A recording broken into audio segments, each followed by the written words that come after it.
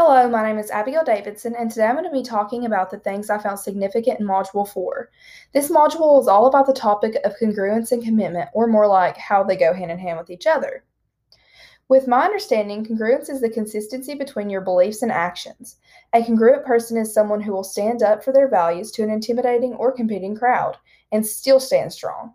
Congruency promotes trust with others, knowing they won't be blindsided by your actions. However, life is never that easy, so determining the right from wrong decision isn't always going to be a piece of cake.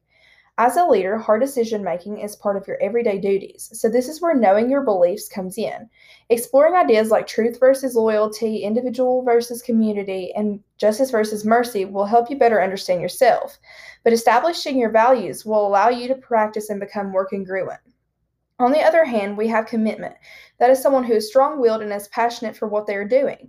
You're willing to have intensity and duration to stick with something you care about. Congruence and commitment both require you to be sure in yourself and the issues you believe in or fight for.